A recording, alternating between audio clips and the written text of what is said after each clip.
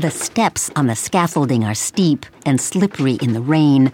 Slowly, we navigate downward to an underground tank that will eventually hold 2 million gallons of raw sewage and polluted stormwater before it enters Lake Washington. Last year, more than 154 million gallons overflowed into all 12 of the city's water bodies, and with it, 8,000 tons of toxic metals and volatile chemicals. Here on Lake Washington, Seattle Public Utilities is building the tank to stop the highest frequency overflow. In 2012, the basin on the western flank of the lake, which includes View Ridge, U Village, and Sandpoint, overflowed 149 times. Once the tank's used, we'll be able to operate and control this whole tank from back in our Operations and Control Center, which is down in SoDo.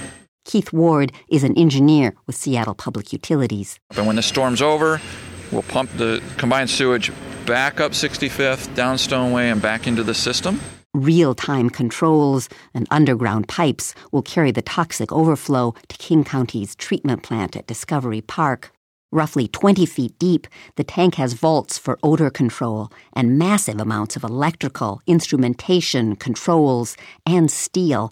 Construction manager Dennis Davis with CDM Smith points to layers of rebar reinforcing the main beam. This is going to have a massive tipping bucket. This is what we're all waiting for when they test this tipping bucket. And it comes roaring down here and then washes this out. The bucket will be filled with fresh water and is designed to move 3 bricks down a channel, a performance measure meant to make sure it works in good weather and bad. The tank will hold 2 gallons of stormwater, but may need to operate continuously since 47 million gallons overflowed into Lake Washington last year alone.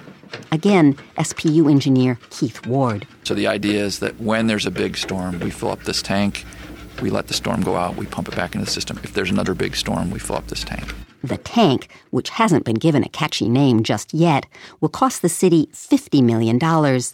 Building it comes on the heels of years of water quality and public health violations, penalties, and compliance orders issued by the state and the EPA. SPU began excavation on the tank a few years ago to show good faith to regulators, says Ward. Since 2001, it's been working to contain the city's stormwater problem with rain gardens, retrofits, and green infrastructure. Last year, it signed a consent decree with the Environmental Protection Agency to make serious headway. Polluted stormwater and sewage overflows are in violation of the Clean Water Act. I mean, we're talking not usual enforcement cases. We're talking like Superfund type enforcement cases here. Rob Grandinetti is with the EPA.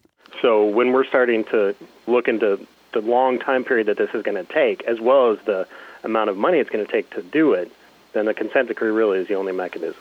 The city needs to be in compliance by 2015. 3 other holding tanks are also being built. Polluted stormwater is a nationwide problem. Enforcement cases are underway in San Antonio, Miami, Boston, and Pineville, Louisiana, among others. The solutions don't come cheap. It's not uncommon for Superfund costs to be in the hundreds of millions of dollars, says the EPA's Grandinetti. Some states have funding mechanisms, but it's usually cities and municipalities who are on the hook. If a city doesn't have the money, legal wrangling, citizen lawsuits, and polluted waterways are the end result. Lake Washington was the focus of a campaign called Forward Thrust, begun 50 years ago to clean up Seattle waterways. Today, all of the city's 12 water bodies are in the sights of the utility and EPA. The goal is to get overflows in the city's 87 outfalls down to 1 a year. But combined sewers, built 100 years ago to carry both sewage from homes and stormwater runoff from hard surfaces in a single pipe, has made the job extremely difficult. Every year, the volume of overflow changes with the amount of rain, right? And it's not just the amount, it's the frequency, the duration, the intensity of the rain. It all is a factor.